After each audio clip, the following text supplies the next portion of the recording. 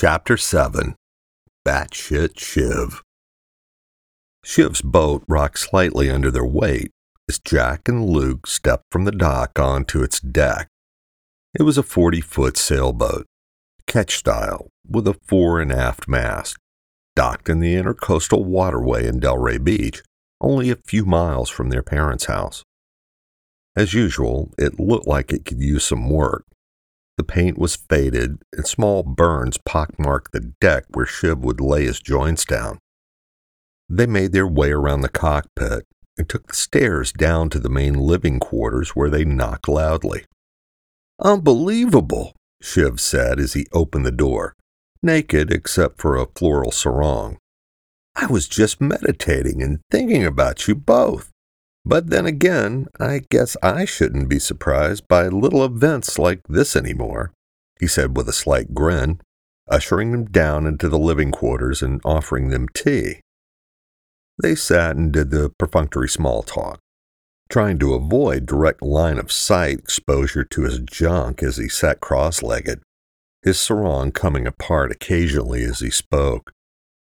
This was one of the times the brothers appreciated their new gift and used it to talk to each other in the background. "This thing is a tragedy. I can't believe it still floats," Luke thought, referring to the boat. "No shit. Geez, I've got a one-eyed German helmet staring at me through a sarong. For the love of God, tell him to close his fucking skirt," Jack replied silently. They began to relax, settling into a conversation with Shiv that was familiar. As weird as he was damn near family. He'd married their parents and was present at every birthday and family event that they could remember. He was the first one to introduce them to yoga, and even officially counseled them when they woke up from their coma. He was a genuinely happy guy who made a living over the past 30 years doing yoga-influenced therapy sessions from his boat.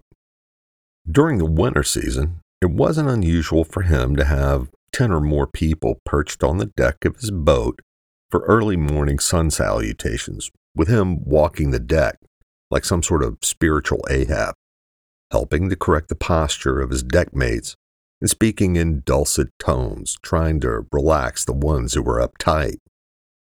"So," he said, finally pouncing on the lull in the conversation, "I knew I would see you, and I know you're having problems. Want to talk about it?" They were used to him making sudden, insightful proclamations like this. However, this time they were genuinely caught off guard. "Spit it out," he said, putting his tea down and packing his glass pipe with the stinkiest weed they had smelled since the Greenleaf incident. It took about 30 minutes for them to tell him everything. They caught him up on Kwan's experiment, their life in Las Vegas, Greenleaf, and their unique gifts, as well as the one that was currently driving them crazy. As they recited their story, they forgot how easy Shiv was to talk to. Other than sucking on his pipe and blowing weed smoke out of an open window, he sat intently listening, giving them no reason to think that he thought their claims were outlandish. When they were finished, he sat back and looked at them, smiling intently. "Wow, that makes sense," Shiv said, taking an epic pipe rip. "What part? There was a lot of shit we just laid on you," Luke replied. Shiv started coughing on smoke and laughing. "Yeah, you were always the one just to get to it," he laughed, looking at Luke. He continued. "The experiment by Kwan, that's his name, right?" Shiv asked. Both boys nodded in agreement. "Did he make that name up, or did his parents come up with it?" "He should really think about changing it," Shiv replied suddenly, predictably getting off track. "Who fucking cares about his name?" Luke shot back. Jack stepped in to refocus the conversation. "You said it makes sense. What did you mean?" Jack asked. Shiv looked at them and scratched his head. "I would have thought it was obvious. The sudden increase in knowledge. If there was anything the lightning strike could have done, would be possibly an increase in self-awareness, maybe. possibly blowing up or at least altering your default mode network, otherwise known as your ego. He paused and took another hit.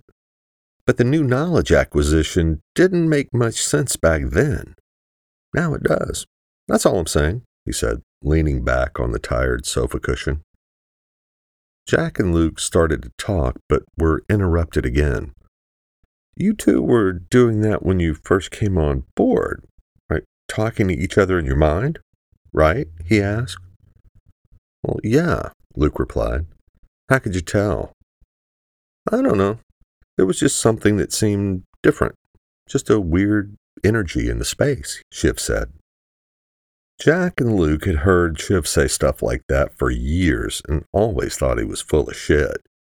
But looking at the toned man of 70 with his gray beard, beaded bracelets, and sarong, they had the feeling for once there was more to what he was saying. You don't seem surprised, Jack said.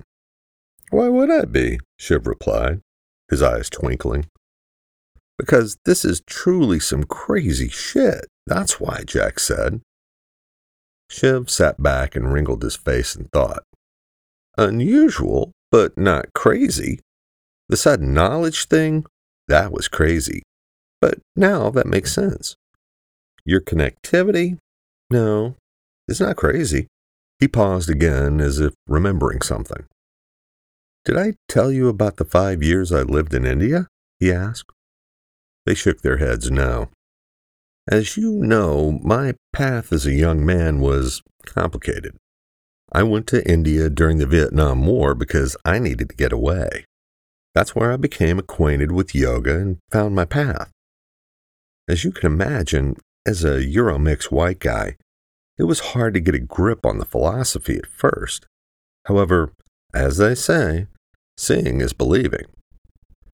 My guru had me study the Patanjali Sutras, and I became very interested in the ones that spoke about powers that could be acquired by yogic practitioners. He looked off into space as if reminiscing.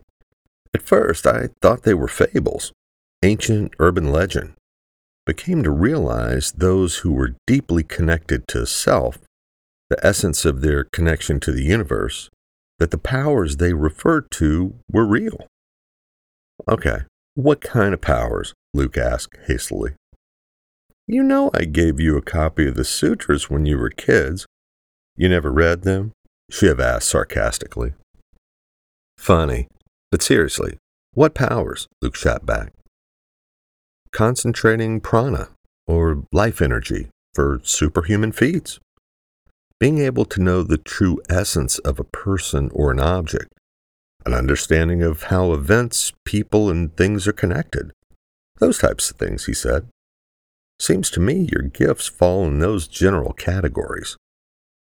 Anything about psychic connections? Jack asked.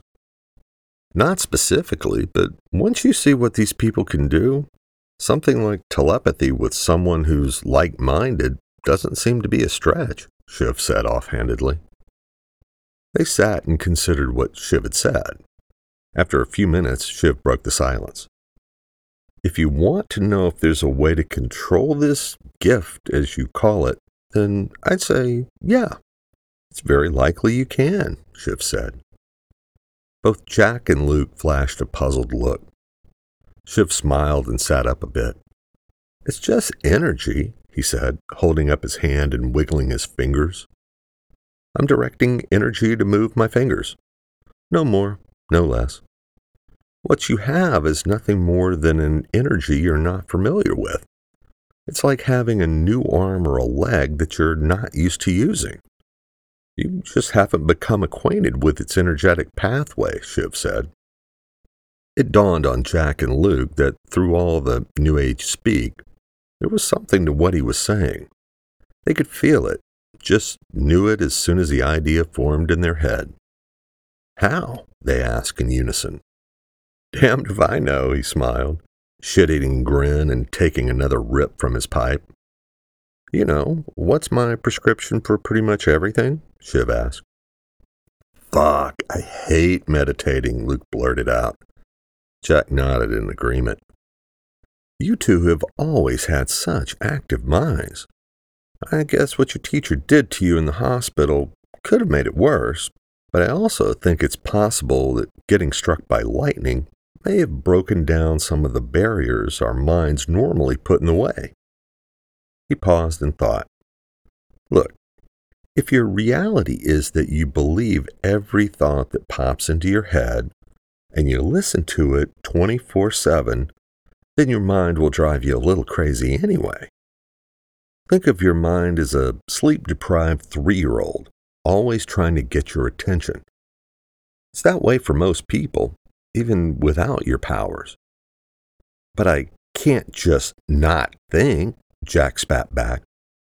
Holy shit, Shiv laughed. You can't have forgotten everything. Meditation has never been about not thinking. It's about going deeper, going beyond the thoughts to the part of you who knows the thoughts and observes them, your true self. Once you become acquainted with that part of you and really understand it, your thoughts are nothing more than waves in a pond that you can either pay attention to or not. They're no longer so sticky that they pull you in. When you're able to focus on the knower of your thoughts, then you won't have to wrestle your connection into submission. You'll know what it is and how it serves you. I have a feeling this is not going to be as hard as you think it will be, Shiv said. It was almost as if they could hear the gears of their own minds clicking into place.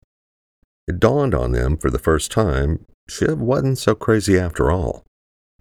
Maybe they weren't as fucked up as they thought.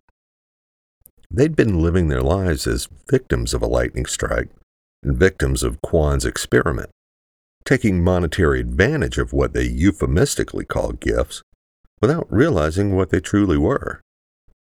Come on, let's give it a try, Shiv said excitedly as he arranged the sofa cushions to meditate. For the first time they could remember, the brothers were actually excited to sit quietly and meditate. They sat for an hour while Shiv chanted beside them, slowly tapering off. They fought the urge to get up and wrestled with their body's desire to move, knowing it was nothing more than their mind trying to find a way to keep them from exploring the stillness. After 20 minutes, they reached a place they'd never been before, experiencing calm like no other.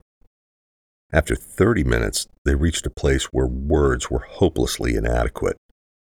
For the first time, Jack was able to view the contents of his mind as an observer, making no judgments or becoming immersed with what he saw. Luke experienced the same calm and inventoried the file cabinets of his mind with equal measure, as the dark gave way to shimmering dust-like particles he could see flowing from his mind to his brother's. It was a beautiful light show, a data stream with all of Jack's thoughts and experiences intertwined with his own. Jack saw the exact same thing. As they both observed the phenomena from a distance, it became clearer whose thoughts were whose, and a gradual unwinding began. They sat for the next 30 minutes in awe, observing everything, thinking about nothing. After an hour, their eyes flew open and they looked at Shiv's smiling face. They both tried to speak, but neither could find words that made sense. Shiv just put his hand up as if to quiet them. There's nothing to be said, he said, laughing. You saw it. I could tell. I saw it. They sat laughing at the absurdity and sheer wonder of it all, temporarily forgetting everything that had happened to them over the last 10 years. Just happy for once, they felt truly at peace.